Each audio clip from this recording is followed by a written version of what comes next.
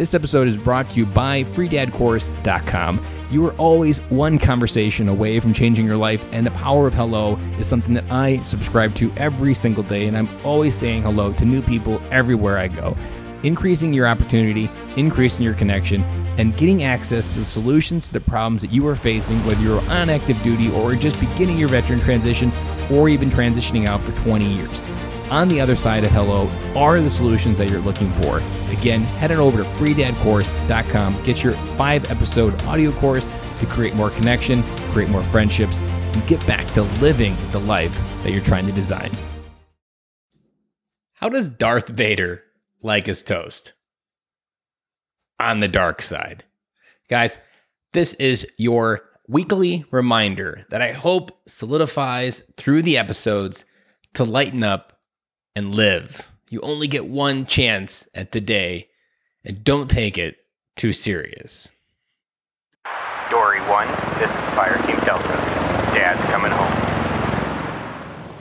Welcome to the Military Veteran Dad Podcast, where it is our mission to bring every dad home. I am your host, Ben Killoy. I'm a United States Marine veteran, husband, and a father. We will bring authentic conversations to inspire action in your life so we can close the gap between the dad you are today and the dad you want to be tomorrow. This is the Military Veteran Dad Podcast. Hey guys, welcome back. It is episode 126. Can you believe it? I honestly don't. I record this podcast every week, and I am still shocked that we are at 126 episodes. But this episode, I'm going to pull back, and I'm going to be a little bit raw. Now, that might be a little bit astonishing based on some of the episodes that I've had coming up lately, but I'm going to go a little bit more because this month is special. June is Mental Health Awareness Month. And what a great episode that this is to bring this all-important topic of PTSD in the veteran community to the forefront of our lives. But I want to cut through the bullshit really quickly here before we get started. I want to talk to the listener. You know who I'm talking about. Not you, but you. That you might be listening to this. You might have listened to Virginia Cruz's episode and thinking, this episode, man, another PTSD episode, great. Another episode that I don't need because I got it figured out. I challenge that narrative and ask you this all-important question that we dive into this episode. Do you feel whole? Do you feel walking around that there's not a piece missing? If you did not answer that question with the answer of I feel whole, there's something missing. Then you are lying to yourself about what you can handle. The people around you know and see the truth. And my big question to you is, when are you going to wake the fuck up and see it? Now that might have been a little bit harsh and a little in your face, but I'm not sorry. This issue is hurting too many in the veteran and active duty community to not speak the truth in the most direct, blunt, and brazen fashion that I know. Virginia Cruz and the way she delivered her message has really encouraged me that it is time to knife hand the issue right in the face, that we have to no longer sugarcoat this issue, and we need to talk the truth into people that need to hear it. And if you've been listening to this podcast for any given time, I have been speaking to you, but maybe I haven't really been speaking directly to you. And I hope that me calling out your BS gets you to wake up, find someone that you can reach out to, and live a whole life. You are not destined to feel like you're missing something.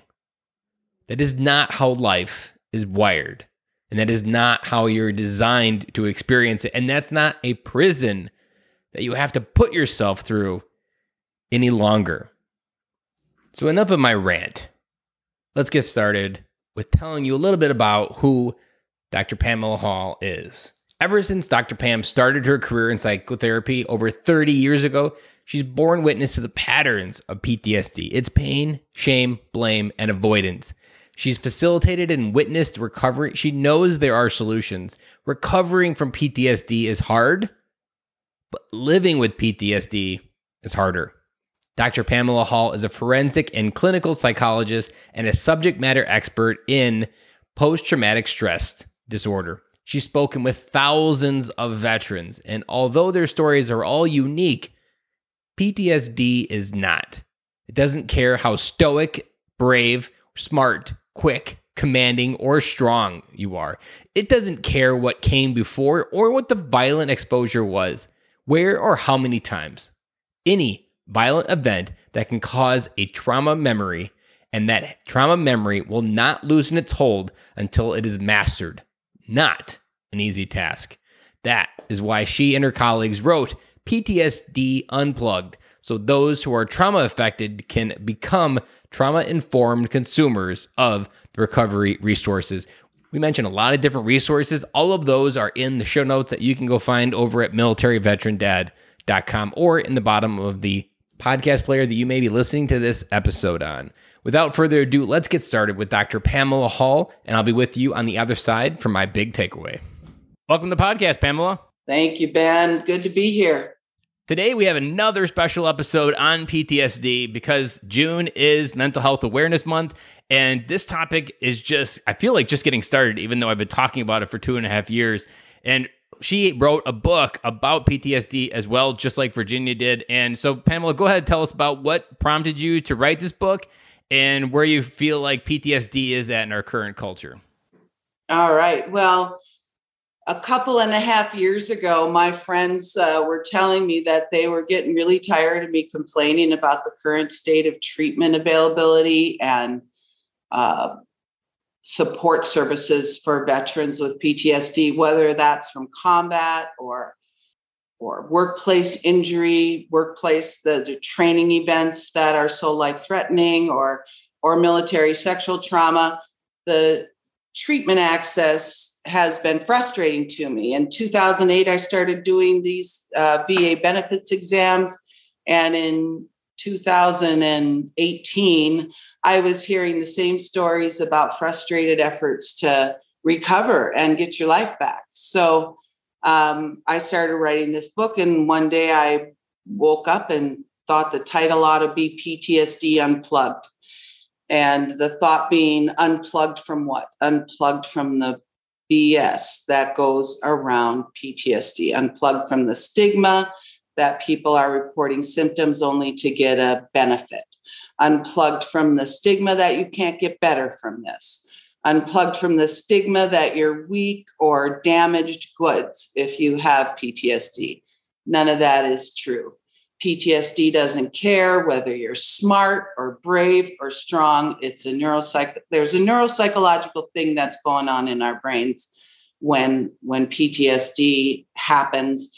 And that's what my book is about trauma memory, the impact of trauma memory, how to reconnect with your families, which is why I love this ability to be on this podcast, because that's what service members want to do more than anything, is reconnect with their kids, connect with their spouses. And so those are the things I address in the book.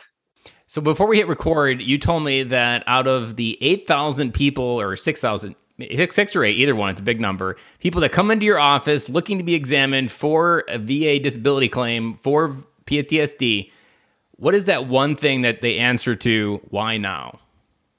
Why now? Because my spouse is ready to leave or has just left, because my kids are jumpy when they're around me, and my impatience is making them be afraid of me. And I can't go to their games because I can't deal with the people behind me or around me. I'm jumpy everywhere I go. I'm staying locked up in my garage while they're out having a good time. It's just presents a problem after problem, being the family man that I want to be, or the family woman, I guess. So let's go knock off some lies right away. So a veteran that just came in to be examined, they've given you that why now. What do you think the most common bullshit that they're telling themselves that prevented them from coming earlier? I can get over this myself. This is going to go away. This is going to fade. If I tell anybody this is happening, I'm not going to get my security clearance.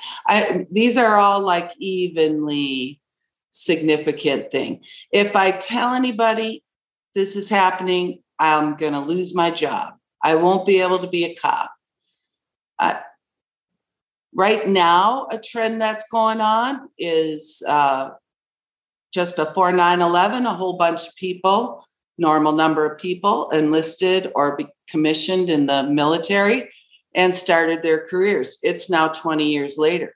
Their whole career has been about these wars, these military actions, these deployments, and they've promoted through their careers. So they've been in the Humvee, on the gun, they've been the tank commander, they've been the mission lead, they've been the regional lead, they're higher ranking NCOs and commissioned officers, and they have not reported PTSD for 20 years because they knew that, like many other people, they would be medically discharged if they reported symptoms, and they kept their careers and they worked fine in their jobs, but their family life suffered.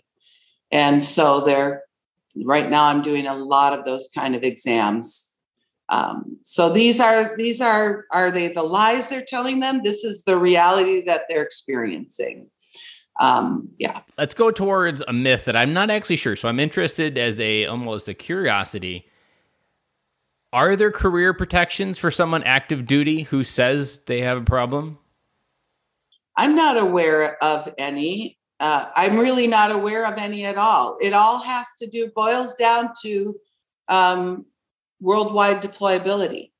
So if a person is not found to be deployable, then their career is over. And if a person is found to have post-traumatic stress disorder because of combat exposure, it would be very difficult to be found to be worldwide deployable.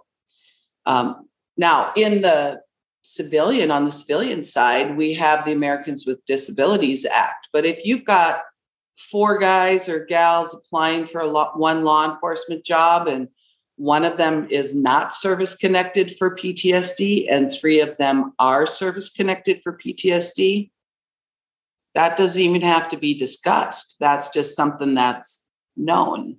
So I do think there's a lot of barriers for people to report and get the help that they could use.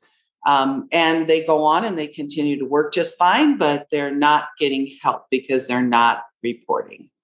I'm not sure if you have an advice for that active duty member.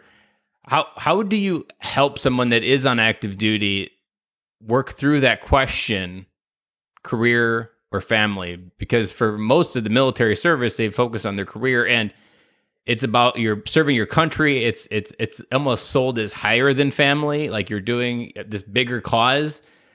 How would you help a veteran or an active duty member work through that question? Because to me, it seems like it's own hell, all own. Whether you get a PTSD diagnosis or not, choosing family over what you wanted your entire life, maybe, I don't see a good way through that. To me, I think it behooves the military to provide avenues for confidential discussion. Half the time, things aren't as bad as, things aren't as bad as a person thinks they are, because they're bad because they're not disclosing it, because they're just holding it themselves. So I can tell you the 3 things that service members tell me that they do. One is access Military One Source, because there's not a command referral mandate for reporting of symptoms. There's no fine print with Military One Source. Whereas if you go to on-base mental health, the likelihood that something that sniffs of PTSD being reported to command is pretty high. And then that starts a certain ball rolling that you may not be able to control. So go off base, military one source. That's what the guys tell me. Number two, they tell me that they go talk to chaplains. So chaplains have under Article 10, the ability to maintain confidentiality by virtue of the cloth. So guys go to chaplains. Guys and gals go to chaplains. The third thing that they do just escaped my little brain, actually. So I'll come back to that later. There's a third option that they go for. Oh, I got it. When they're downrange nowadays, there's embedded psychology people. You're mandated to go talk to them. Go talk to them. Tell them the truth. I mean, size them up first, but tell them the truth. And, get help immediately for what's bothering you. I mean, why would it, we make things into PTSD that are things that just should bother the normal person. Why wouldn't it bother you that you just witnessed what you witnessed? You just endured what you endured. You just ordered your troops to do what you ordered your troops to do. Talk those things out before they get stuck in your craw, so go to the embedded mental health people, size them up, disclose accordingly. I'm curious, if you were president for a day, how would you solve this problem? In this particular one, is it more just extending the Civil Rights Disability Act within the military to include this type of protection? Is that as simple as it is, or I'm sure it's more complex, obviously, but is it just creating workplace protections for people to do this safely? Yes. And also being realistic about deployability. How many times do you want to go to combat? The more times, the more exposure you have to trauma events, the more likely you are to develop a PTSD condition. So let's say you're not all the way there after deployment 1, deployment 2. Maybe you are all the way there. You're having nightmares. There's moments in time that are frozen in time. And those are the moments that then will affect you in a subsequent deployment. How many deployments is enough deployments? So 4 million people deployed to Iraq, Afghanistan in the last 20 years. Half of them went for one deployment. Oh, gee. Do you know about statistics that 40% of all statistics are made up on the spot? So right now, I don't have those numbers solid in my brain, but how many people went on 2 deployments? How many people went on 3+ deployments? How many National Guard went back to normal right after war? How many National Guard people went from pumping gas and fixing cars to 6 weeks of combat training to 1 year of deployment in Ramadi and back home to fixing cars in less than 6 weeks? It's crazy. It's like Vietnam all over again. That's what happened in Vietnam to our draftees. So yeah, it's a crazy turnaround for National Guard. Let me ask you this other question. So in the episode with Virginia, she talked about it being curable. And that is something that you talk about within your book as well, that it's not like a lifelong sentence or a lifelong asshole best friend that you can't get rid of in your head. Why isn't it something that it's treated with, we joked about Motrin and water, but like, why isn't it something like the military wants to treat if it is something that just needs treatment? People break their legs. They don't automatically get kicked out. It's something that heals, and there's many people that still continue to serve. So like, why isn't PTSD looked at something that we just need to put them through a treatment plan and they're still ready to do whatever we need them to on the other side? Well, I think that's part of the motivation for the book too. So back in 2010, we already knew that PTSD was like an event that happens that kicks up do you want the full neuropsych at this point? That kicks up the amygdala in the brain, piles the sights, sounds, smells, feels of what's going on in the moment, comes into the amygdala. The amygdala says, hey, wait a minute, this is a dangerous situation, shuts down the right side of our brain, activates the left side of our brain, moves us into self-protective mode and protection of the people around us. So people will call that fight, flight, freeze. That's our, our action response. I call this the action activator. Action is activated. And so for the military service member, if you've been trained well, muscle memory kicks in. So you march well, you drive well, you follow all your muscle memory guidance that you've had, and you survive the moment other people don't. You see things that I've never seen in my life. You see things that the majority of citizens never see in their life except on TV. So you're immediately confronted with these life-threatening circumstances. And at least a third of the time, those circumstances get caught on repeat. And so this is the neuropsychology of PTSD. That is a line of knowledge that we have had for at least 10 years. We can see this happening in SPECT scans and PET scans, which are like MRIs or CAT scans, but that measures the blood flow and the neuron activity in our brain. So we can see what's working hard and what's not working at all. And so in PTSD, what's working very hard is the left side of our brain, the action-oriented side of our brain.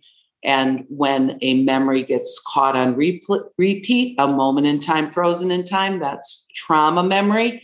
When that trauma memory happens, it reactivates that left side brain functioning. We go back into fight, flight, freeze, muscle memory mode. So this is what makes it different. Could the military have an intervention that will unstick that trauma memory? Sure. Just as much as we could be doing it in private sector, but we're not doing it as a standard course of treatment. Some of us are. Some of us know cognitive processing therapy, prolonged exposure therapy, EMDR. There's also other. I prefer a narrative trauma response approach. That's something. It's maybe because of my being long in the tooth in psychology. To me, this is a process that we could totally be engaging in the military. But typically people aren't pushed into treatment until there's a substance abuse problem. And then that becomes the distractor, that becomes the focus, and not the trauma memory. So, yeah. I want to do an exercise I don't think I've ever done here. And I'm not sure where your mind's going to go or how you're going to answer, but I want you to go with me. I want to go in a time machine back to 1980, because that's when you said you really started firing up on this PTSD. And I'm sure you were part of a small group of 100 people in the United States, but even probably knew what the word was, or were even worried about trying to study it. What were some of the things that we really had wrong from that very beginning, from what you've learned from the very beginning and now what you know better about what we know with PTSD? One thing that we had wrong back then is that insight into what was happening could help a person recover. So we use that in all of our mental health treatment, insight. Even if you're a behaviorist, you're using insight. You're trying to teach somebody why they're behaving the way that they're behaving so that they get it and then behave differently, right? So your ABCs of behavior, action, behavior, consequence. Do you like the consequence? Well, no. Well, then change your behavior in response to the activity that's going on around you. So we made the error that we could work backwards like that, like we do with everything else, because of trauma memory, because trauma memory is something that actually lays down on the brain. Now we see that trauma memory lays down in the brain in a very similar way to traumatic brain injury, the soft brain injuries, the concussive brain injuries. And so when we look at these SPECT scans, we see that there's an actual something going on in the brain that's different from any other kind of mental health injury. So trauma exposure injures the brain and physically, neuropsychologically. So if we're not going to address that, the rest of it doesn't work. And so you don't recover, because the nightmare brings you back to Iraq, brings you back to Fallujah, back to Kandahar. That smell of something triggers that smell, because this moment in time, frozen in time, is like a nugget in your brain. And when there's a smell, a sight, a sound, the muffled sound of an explosion on the 4th of July, even if you're miles away from where these explosions are occurring, it sounds like the poof of a mortar round. That will pop your memory open. And now all of what happened on that day comes into your brain, and your brain has to sort out between what you can smell in your real life versus what's coming out of that trauma memory. This is what I describe in chapter 2 of the book in detail, comparing the difference between regular memory and trauma memory. So that's why it doesn't get better. That's why it's not easy to get better. It's very hard to get better, actually, because you're fighting against the way your brain absorbed that moment. People don't like it. I mean, if I get hate mail, it will be about that. I want to go back a little bit further. So one thing I've always wondered with this PTSD is, how did it work for World War II, where there was almost, I would say, more severe, and almost everybody that was in battle experienced something on a more grander scale even. Was there something like psychologically different about the culture of America that brought people back home? Was it the spur of the 1950s that kind of suppressed all of what they went through?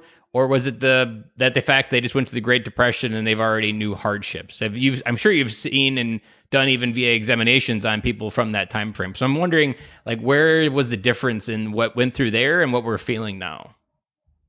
Well, I think the last thing you said is the thing that was the most, that would probably have the most cultural effect back then, is that they had just been through the Depression. They had known hardship. We're in a whole different scenario right now. Used to be violence happened quite a bit more frequently. Deprivation occurred more frequently. Let's say pre-1950, pre-1960.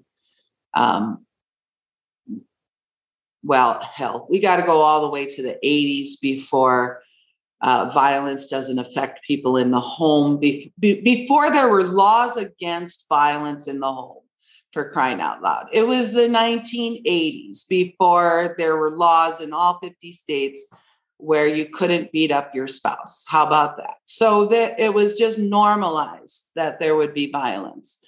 But I think that actually the myth is that guys from World War II had less trouble with PTSD than people do now.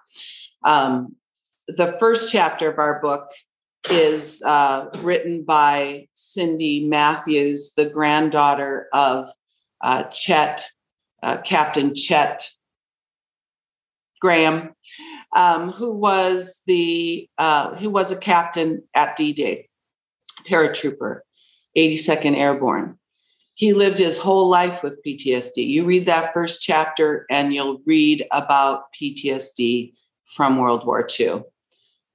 We call the chapter Bringing the War Home. So I could see that. Yeah.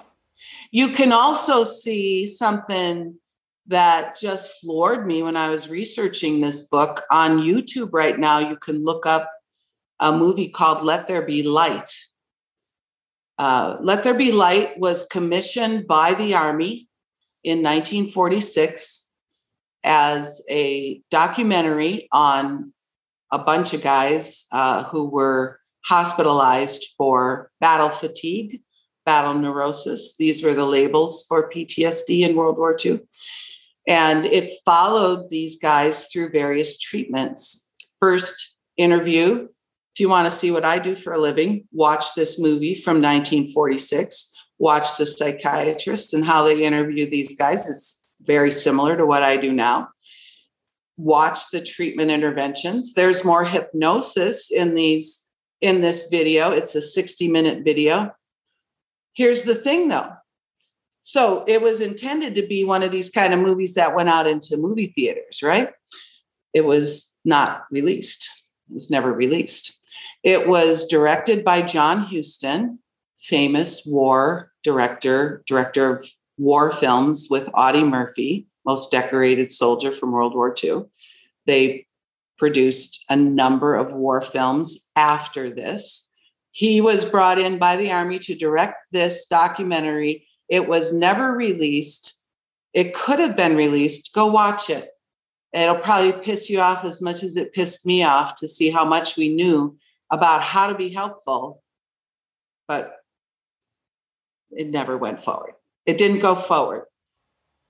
PTSD, I could probably, from what Virginia said, where people were like, there was more of a conditioning after World War II of how do we train that, like putting the actual person as a black target at the end of a rifle range type mindset versus like, how do we fix the problem through what you've just mentioned in that movie? Right. Well, it's, the military has to do what they have to do. It's a functioning organization. They have a mission to protect and defend the United States. Somebody has said, if you want to plan for peace, you have to plan for war.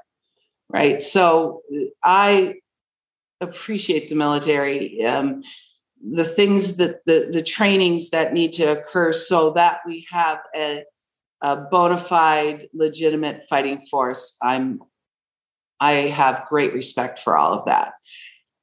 What the military could do better is recognize that every bit as much as a 70-pound rucksack across uneven terrain creates back injuries, so multiple exposures to trauma events leads to PTSD. It's just a given. So we could stop being surprised.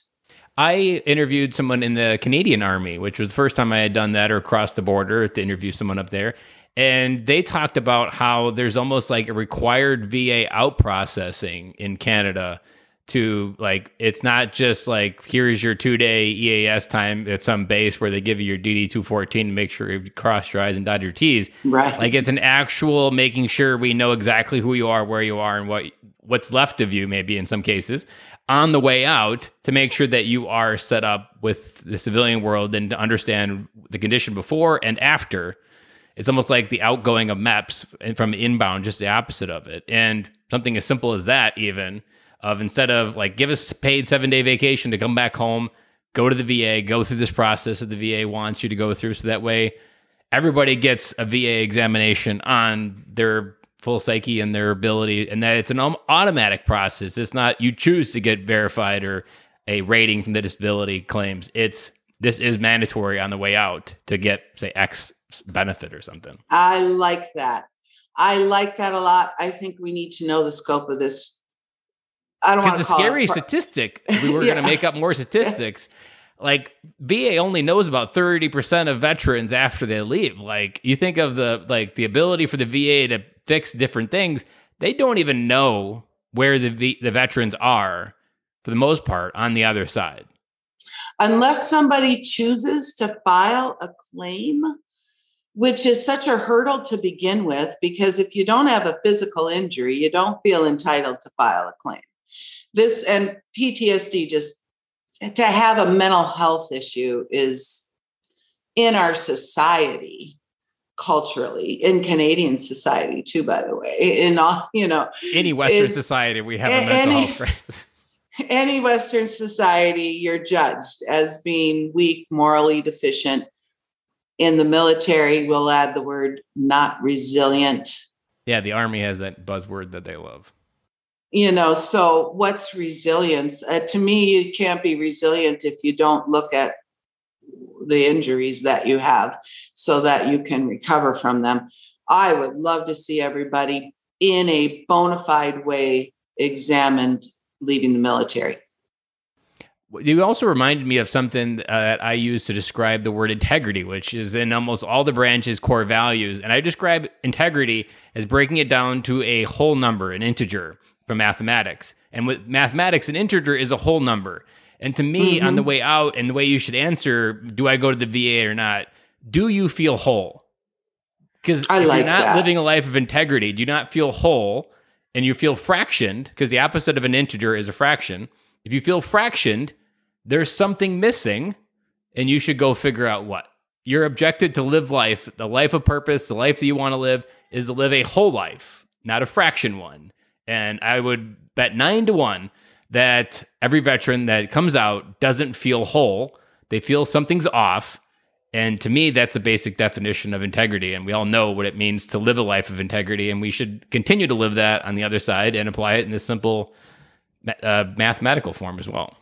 So let's go into a new area. You have something that you want to also point out, that we often get the PTSD diagnosis wrong. That it is the buzzword everybody does know about, and they either run from it or hide from it.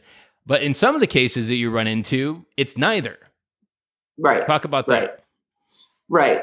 So I like to say the most famous diagnosis that comes out of war is PTSD, but it's not the only mental health issue comes out of war.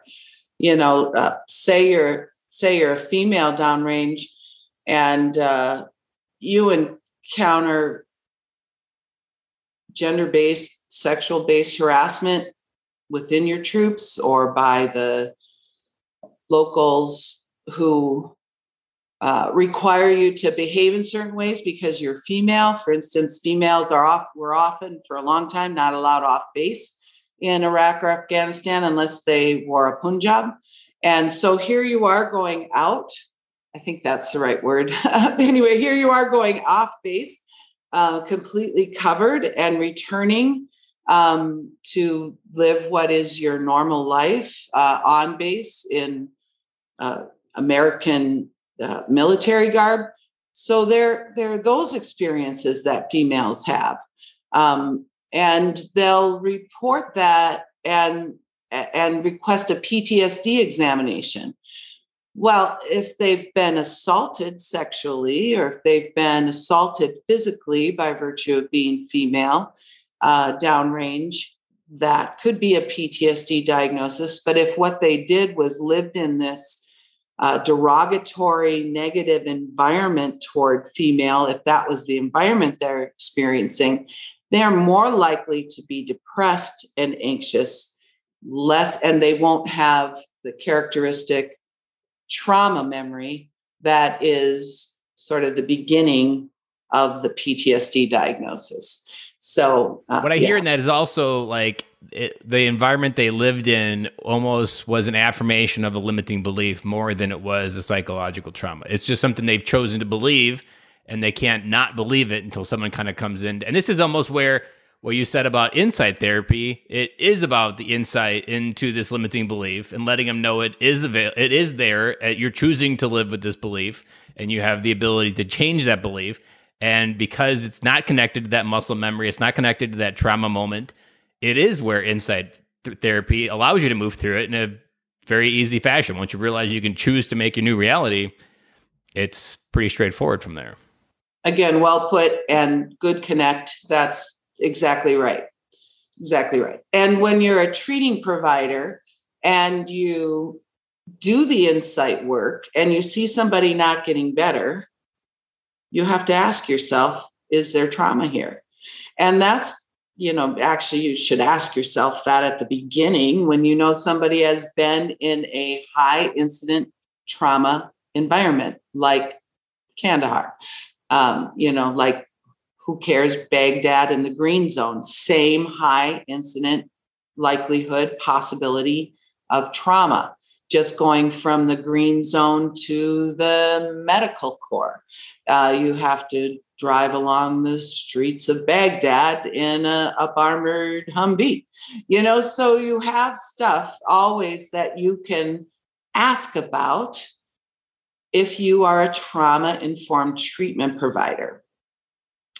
I want to see a higher percentage of military folk receiving expert level trauma-informed treatment, which means that they'll either get the trauma-related treatment that they need or this more insight-oriented or kind of however people process things.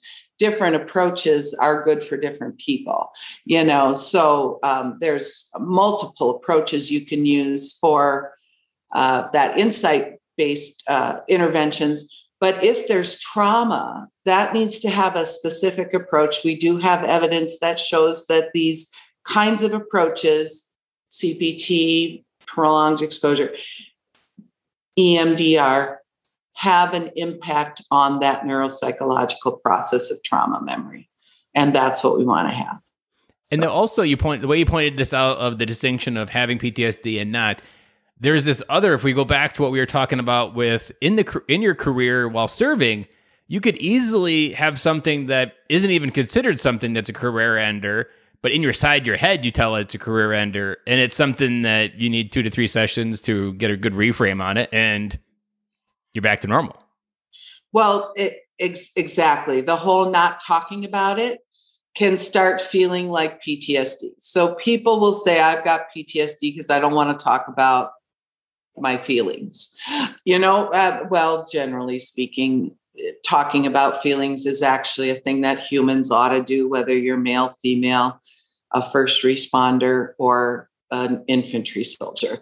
If we can't learn that skill, and I appreciate how you are articulating things, and I've listened to some of these prior podcasts that you've done. We need guys to be demonstrating how guys articulate this stuff.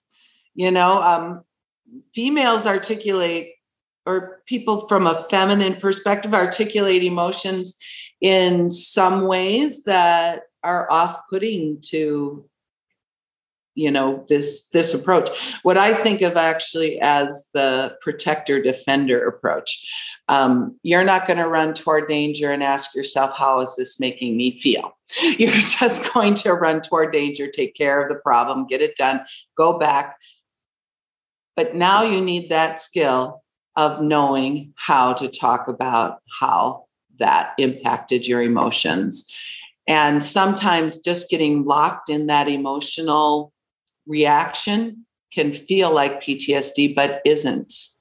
And if it's the only psychological buzzword that I mean, you can fit any word, you can fit anything in your side. Your head can logically tell itself to kill yourself, and it can easily just come to the same conclusion. Well, I must have PTSD because that's what I hear everybody else has. Why not to make it true? Because I can make anything else true.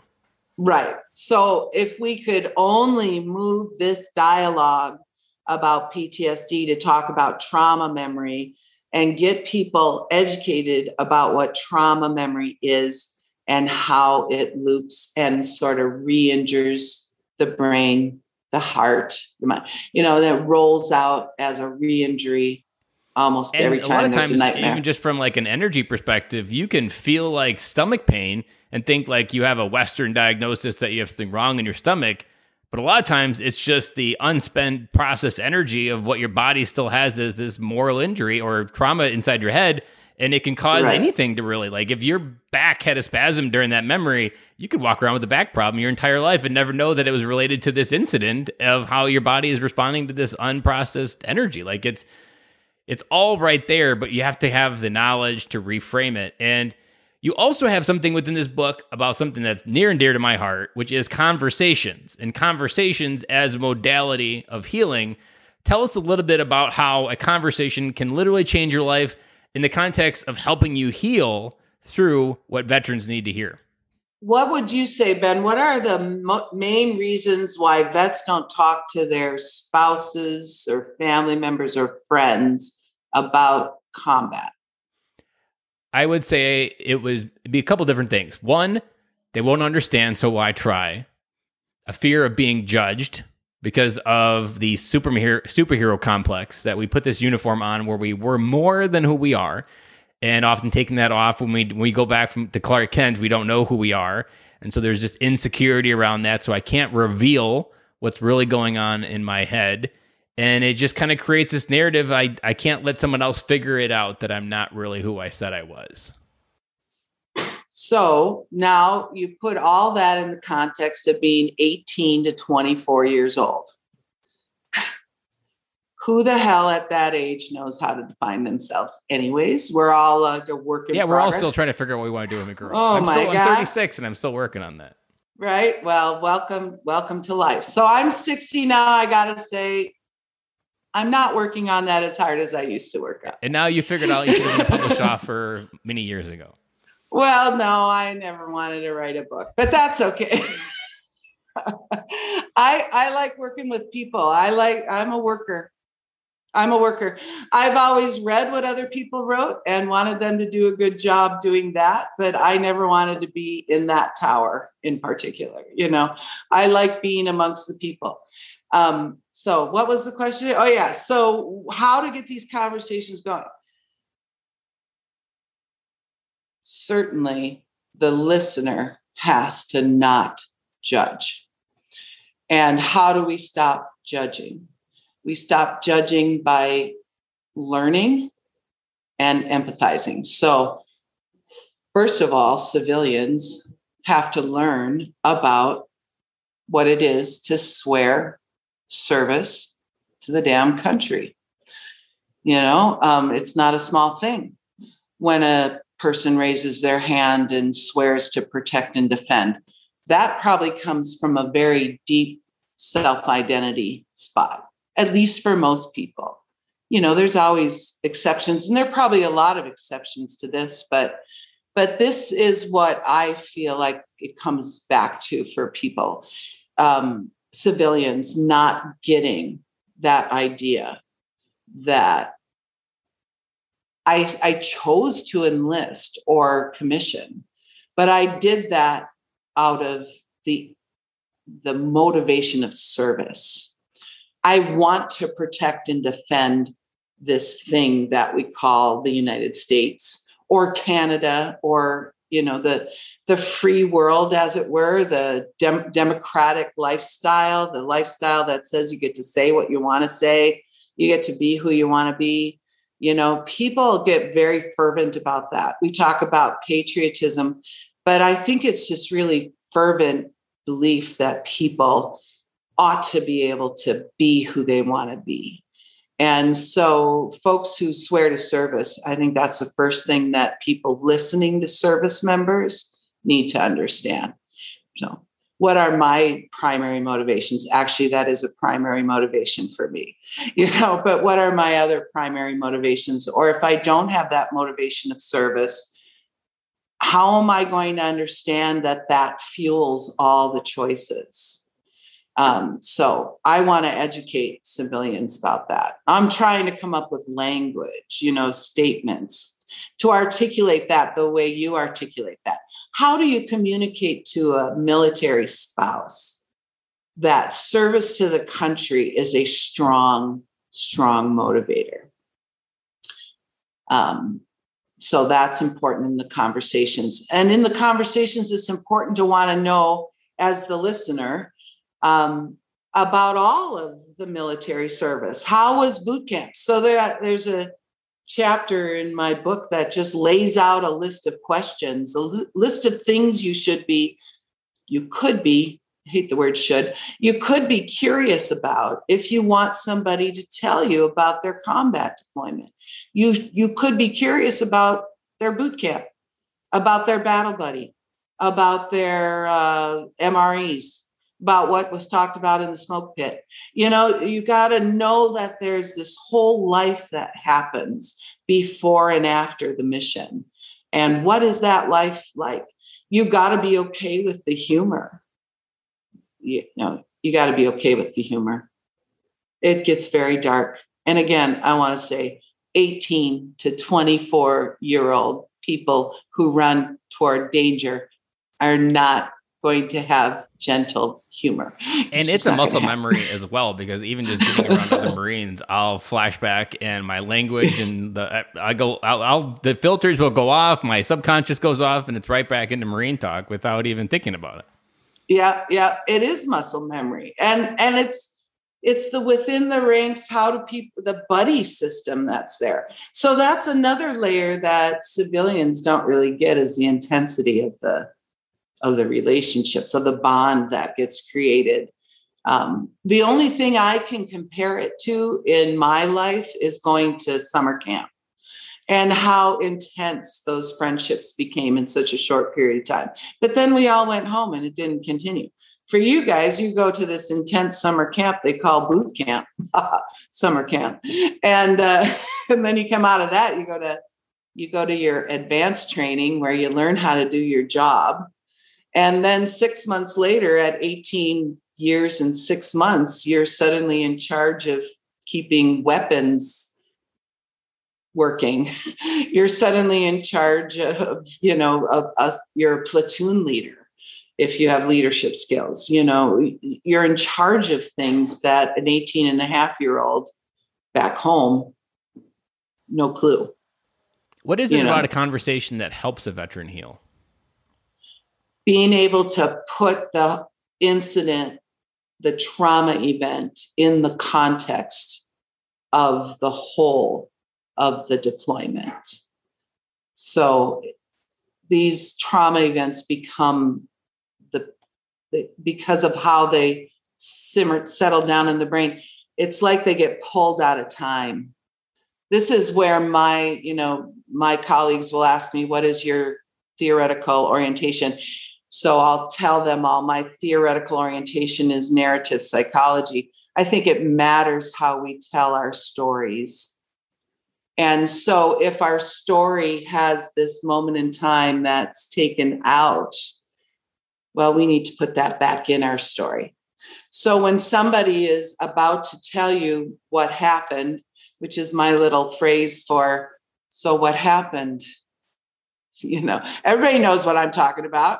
When I ask what happened, their mind immediately goes to what happened. And so that moment in time when their life was in danger, or somebody died, or there was a child whose life was taken, or the things that get to you guys are the things that make a hell of a lot of sense to all of us, actually.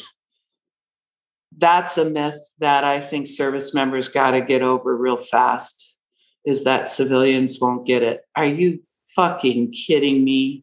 Like, I'm not going to get how being with your friend when they were injured, I had a content warning problem going on right now. I don't want to trigger stuff, but even just talking about it will trigger it. So a person who's listening's got to know that the words that they use are going to trigger the trauma memory. And when the trauma memory is activated, then that's the time when you just listen and you keep the story going until that person is back on base. How did you get out of there? What happened next? That's the conversation that heals. We do that in treatment in a pretty technical way. There are techniques. I don't know how easily translatable they are to people who don't have somewhat of the breadth of treatment training to do treatment. But this is a problem I want to tackle in the future. I want to tackle, how do we train friends to be the buddy back home? You had a battle buddy there. You need a buddy back home who gets what it is when you're triggered and how to be there for you when you're triggered. So, yeah. It's kind of weird how I feel like my story in this podcast, I found different pieces of the puzzle at different stages in the last 2.5 years. And I feel like in 2021, the puzzle picture is really coming together, because it was November of 2019. I somehow had the courage to email my daughter's principal and ask, hey, do you need a speaker for your Veterans Day event?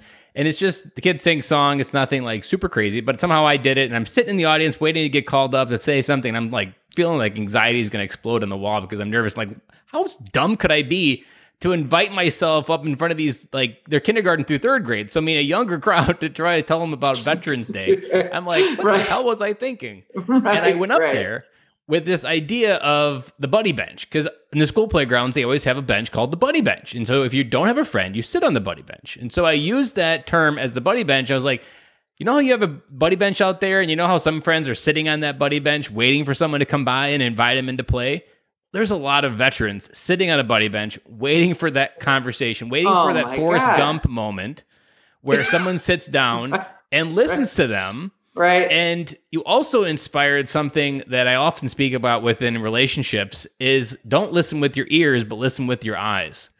And what most men, and a lot of men, this really applies to, most men have never been seen their entire life. And by seen, I mean understood of who they are and what shaped them. Not even just in the context of military, but in the context of what's shaped them of who they are. What are 3 to 4 life events that made them who they are today? And if you give the gift of sight, not so that they can see, but they can be seen, that in itself, like that moves mountains. And I left them with this and I got this from a friend at Toastmasters, is that rainbows only come after a storm. And the reason why you can't find the pot of gold at the end of a rainbow is because someone else is the pot of gold. And you could be the rainbow to someone's storm, because veterans have a lot of storms going on. And you could be that rainbow for sitting on that bench and listening to what's going on. And that was almost 2 years ago. Like, that's what I'm saying. The whole thing just kind of came together when you were talking about it there. Yeah. You do this well. And you know what? This is the thing, is that people have these skills. It does not really take a trained professional to do. Well, maybe it does. I mean, baby needs a new pair of shoes and all that. But, so my best friend says if everybody had 2 best friends, we'd need half the therapists. So, yeah, I think I've done speeches to high school teachers, and I was doing research on it. And there's research that says a high schooler that has 3 friends that are close and they're well known by these 3 friends will have better mental health at 25 than someone that had 20 friends and was popular in high school. They didn't really know who they were, and they had to be someone else to be liked. Like, the research says that having close friends will increase your mental health because, and what you're speaking to is what I've also spoken to, is biologically, for millennia, we did life in community. We were never wired psychologically to ever think we could manage everything. We always had someone ahead of us and behind us. And I always break it down to the barrel monkey mindset. One hand up, asking for help from the people ahead of you. One hand behind you, looking for the people that are just getting started that still need to know where that step is, and you can help them. Like, even just like American Indians, like when you were growing up within that community, there was always someone that led you into the hunting, and there was always someone behind you that was just getting started. Like, there was always this doing it together. And in the last 100 years, we've just decided we could do it alone. And we've seen the consequences of what that isolation does. And without even the coronavirus, we've had a pandemic of loneliness for the last 20 years. Just no one's talking about it as much as the other pandemics that get all the headlines. And you also reminded me of this quote that I wanted to bring up because it hit home to what you were talking about. Hurricanes get all the publicity, but termites do more damage. And it's often the termites, like friendship, something as super simple as having a conversation with a stranger, like that does more damage in our society than all the things that you would see on CNN reported through an entire 365-day news cycle. So back to the Native American population, or let's just say that the pre-industrial revolution, I love history. So you were really in the zone when I went into the time machine. Oh my God. Yeah. That's like it's like candy. So, in the past, what was war? War happened because villages were threatened. And so they sent out their villagers to protect their village. Everybody knew why you were going to war. And when the warriors came back to the village, everybody knew everything about what happened. And they're even, Sebastian Junger talks about this in his book called Tribe. Awesome book. I referred to it a little bit in my book, just with the hope that people would go read that sucker. Talked about the stratification of our culture. This is how we welcome vets home now. So our culture is stratified into employment and finances. So if a vet can get employed and have a certain financial perspective, well, then that vet reassimilates into our at-home culture. There's no special spot for the warrior or the veteran. And this might be something that's even more pronounced now than it was after World War II. After World War II, though, our vets decided against telling anybody about what happened in war. It was the second big war that happened where we sent people to war for a concept that wasn't imminently dangerous to my village. But I supported you going to, stop the fascists and this, all these watchwords that now are used as daggers in our political environment. We sent people to stop that stuff. And then they came home and they didn't tell us what happened down there, downrange. And that has become the model. And I just want to say, how's that working for you? Shitty. That's how that's working for you. I'm glad we finally got you to start swearing. I feel better. I know. Well, an hour and a half in, and here you go. So my mom is probably shrinking right now. It's like, Pam, don't swear like that. I blame you guys. If I go home cussing at my mom, I just say it's the Marines I talk to. My dad is a Navy vet, so she made him stop cussing. So, Anyway, that's a little segue. That's another story. But we don't have traditions in our culture to welcome our soldiers, Marines, Coasties. We don't even understand that the Coast Guard is part of the military in a general way. We don't understand, how to bring our airmen and women home. We don't understand. And really, the only time we really show up is when they're already in a coffin. And the best example is when you create those 5-mile long trains of people to welcome someone that drives through. Like when Chris Kyle came back, there's that video in Dallas at the end of that movie. Like that's the closest we get, but that is already too late. Like we don't need parades. That's not what I would say. And I don't think it was what you would say. But we need the ability to feel safe about telling these stories because these wars are our identity. They are the American identity to the outside world. These wars are part of people what they think about America all day long. Except within the borders, we almost separate that we are a country that goes to war quite often, and we almost tell ourselves we're not those people, even though the outside world sees us as these people that do this all the time. Warmongers. Yeah, what is an American? A warmonger. But by and large, our culture sees itself as we're opposed to war. So when I was growing up, I was a young teen, and in the early 70s, my graduating class was the second graduating class where no one was drafted. So that's where I sit in the Vietnam era. So being this person who's always thought too much about everything, I would watch the war protests, and I was opposed to the war. I did not understand why also people were opposed to the soldier. So I witnessed this horrific opposition to our returning Vietnam combatants. And they're the first to talk about it. Anyway, that's probably another whole discussion that could be had. But I want to just sort of wrap it up this way. And I put it like this on my book summary on the webpage, Smashwords, or major retailers, book retailers, PTSD Unplugged.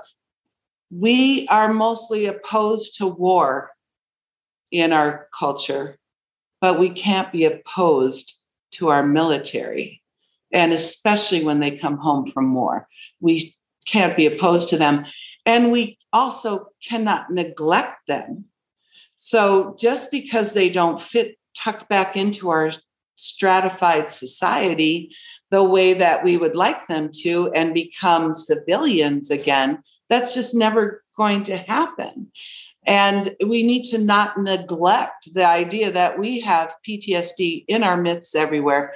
Hundreds of thousands of deployed persons to Iraq, Afghanistan have now distributed into our country.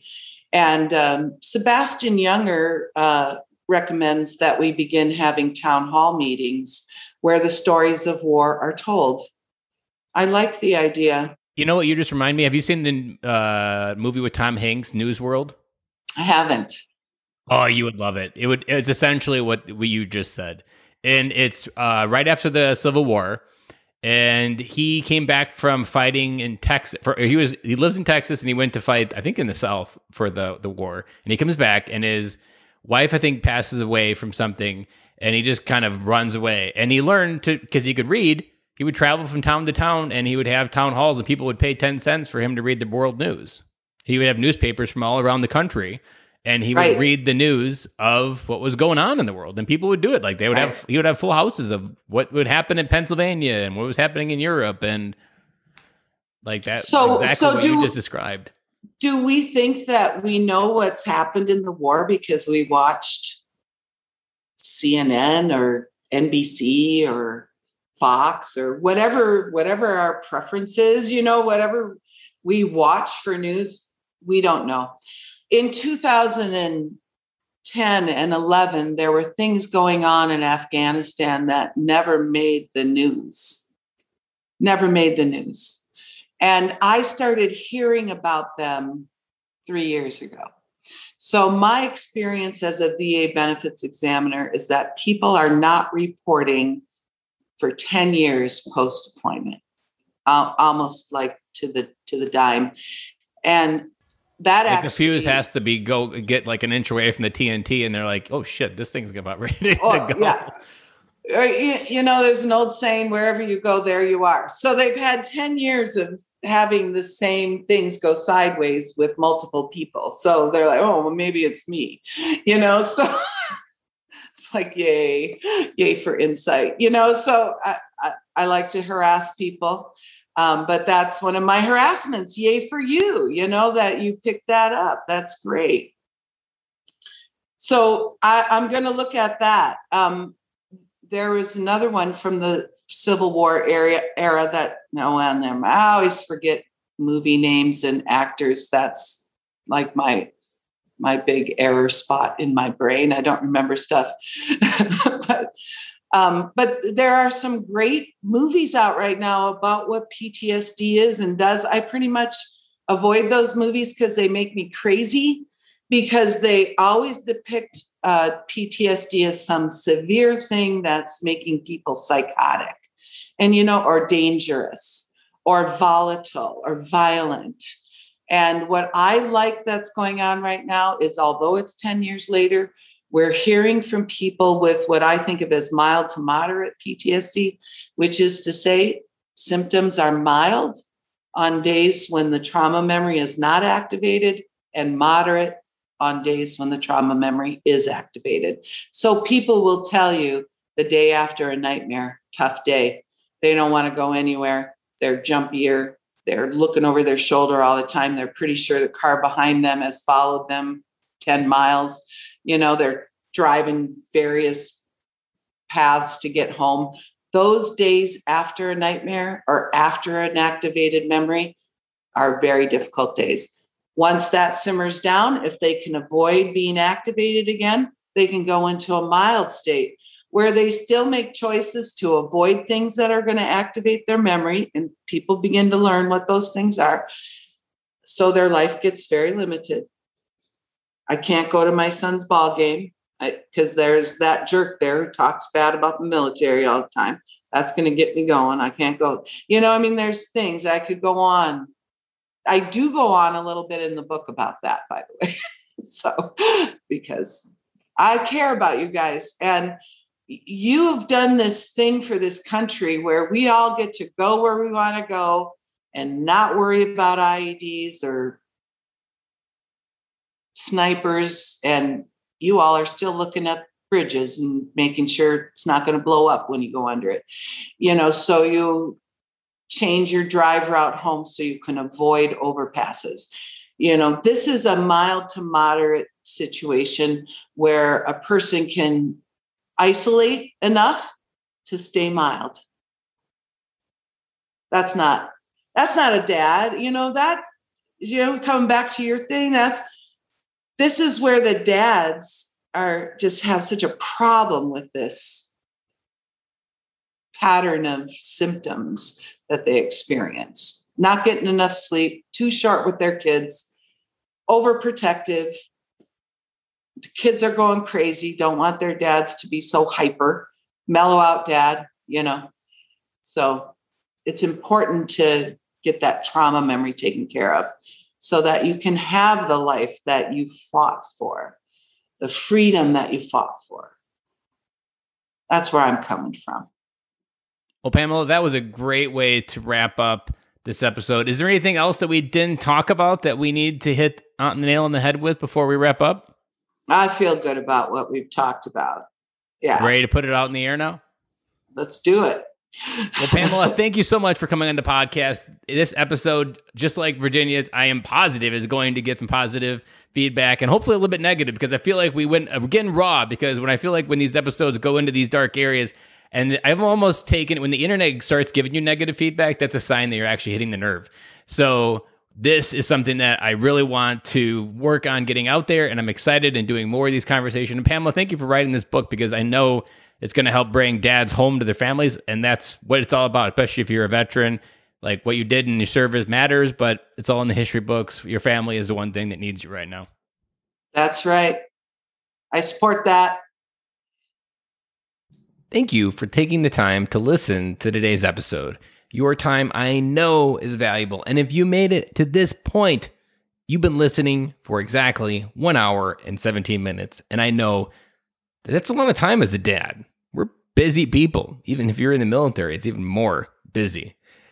But so I won't waste any more time, and I'll get right to the cut of what is my big takeaway. The part that I really didn't fully know was the part where she really talked about the culture in the ancient world, essentially, of what that was like for people in that community coming back from war, and how everybody shared the experiences of what that was like. And it really spoke to the massive hole, essentially, that we currently have in American culture. And it's an interesting hole. And I'm not going to sugarcoat it. I didn't sugarcoat in the beginning. I'm not going to sugarcoat this big takeaway. A lot of Americans have this abundant amount of appreciation for veterans. It's almost, especially in the last 20 years, it's almost magnified to everybody feels humbly grateful for us serving our country. And I'm not discrediting that isn't due, or I'm not discrediting, if you were a civilian listening to this, that you're doing anything wrong. But I want to speak to the dichotomy that there are a huge amount of population within the country that supports and loves supporting veteran organizations doing good things.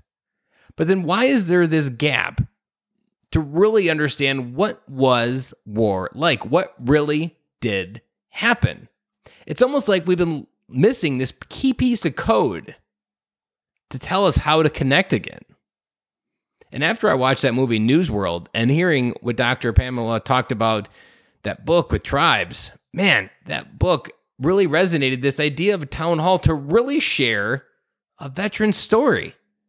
I mean, I do this podcast for a living, and it's probably the only reason why I know other people's stories.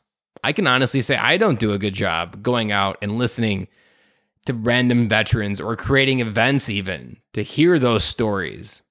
Now, they happen because maybe I'm at an event or speaking or whatnot, but man, the dichotomy in the amount of support that a veteran receives from the American culture, but then also the gap, the lack, the huge black hole of what is not the listening ear to what really life was like. We just assume, because we've heard it on the news, that it must be true. And I'm reminded of a Marine Corps Ball 2004, Okinawa, Japan, that Gunny R. Lee Ermey came to speak to us. We've already thrown the explicit label on this episode, so we might as well go all in. And today I would like to share a audio clip that I recorded of Gunny R. Lee Ermey giving that speech to us. And this is a particular clip and a story, real life happened. Now, this is 2004, so you can imagine it's out of context a little bit because we've only been in the war for 2 years now at the point when he was telling this. But the context of really what happens and why storytelling is so important and making sure that it's accurate is highlighted in this, and it is a great story. It's got a lot of just good jokes about everything within the military and the media. So without further ado, here is a bonus clip of Gunny R. Lee Ermey speaking from the grave about his time in Iraq. From what I seen on CNN, those people had no use for us any damn way. They all hated our guts. Once I got over there, I found out it was totally different. What CNN, the word that CNN had been passing was incorrect. It was bogus bullshit. That's the way I classify it. But anyway, so I was in Iraq, and I went around and I gave my speech 34 times. I crisscrossed Iraq for an entire 7 days, for a week. I talked to the troops. I spent all my time with the troops. I would go shake hands. We would spend the entire day with the troops. And one of the questions that I would always ask is, how are you? And I would get, good to go, Gunny. God damn, I've been hearing on CNN, Communist News Network, that the morale was falling, turning to shit on us over in Iraq. And all of a sudden, these young, hard-charged devil-logs just about jump down the throat every time I asked them a question. Motivated. They were totally motivated. There's no question about it. They realized that we're there to kill the bad guys, the enemy, before, and if we didn't take care of business over there, it was going to eventually come over here, and we were going to have to deal with it in America. And they realized how important their task was in Iraq. And that, as far as I'm concerned, is motivation and morale. And morale was second to none. Anyway, when I came back home, got back to the States, as soon as I got back, CNN contacted my manager, and they said, we heard that the Gunny was over in Iraq, and we'd like to have an interview with him on CNN Live. And I said, okay, we can do that. So, what did they fuck up?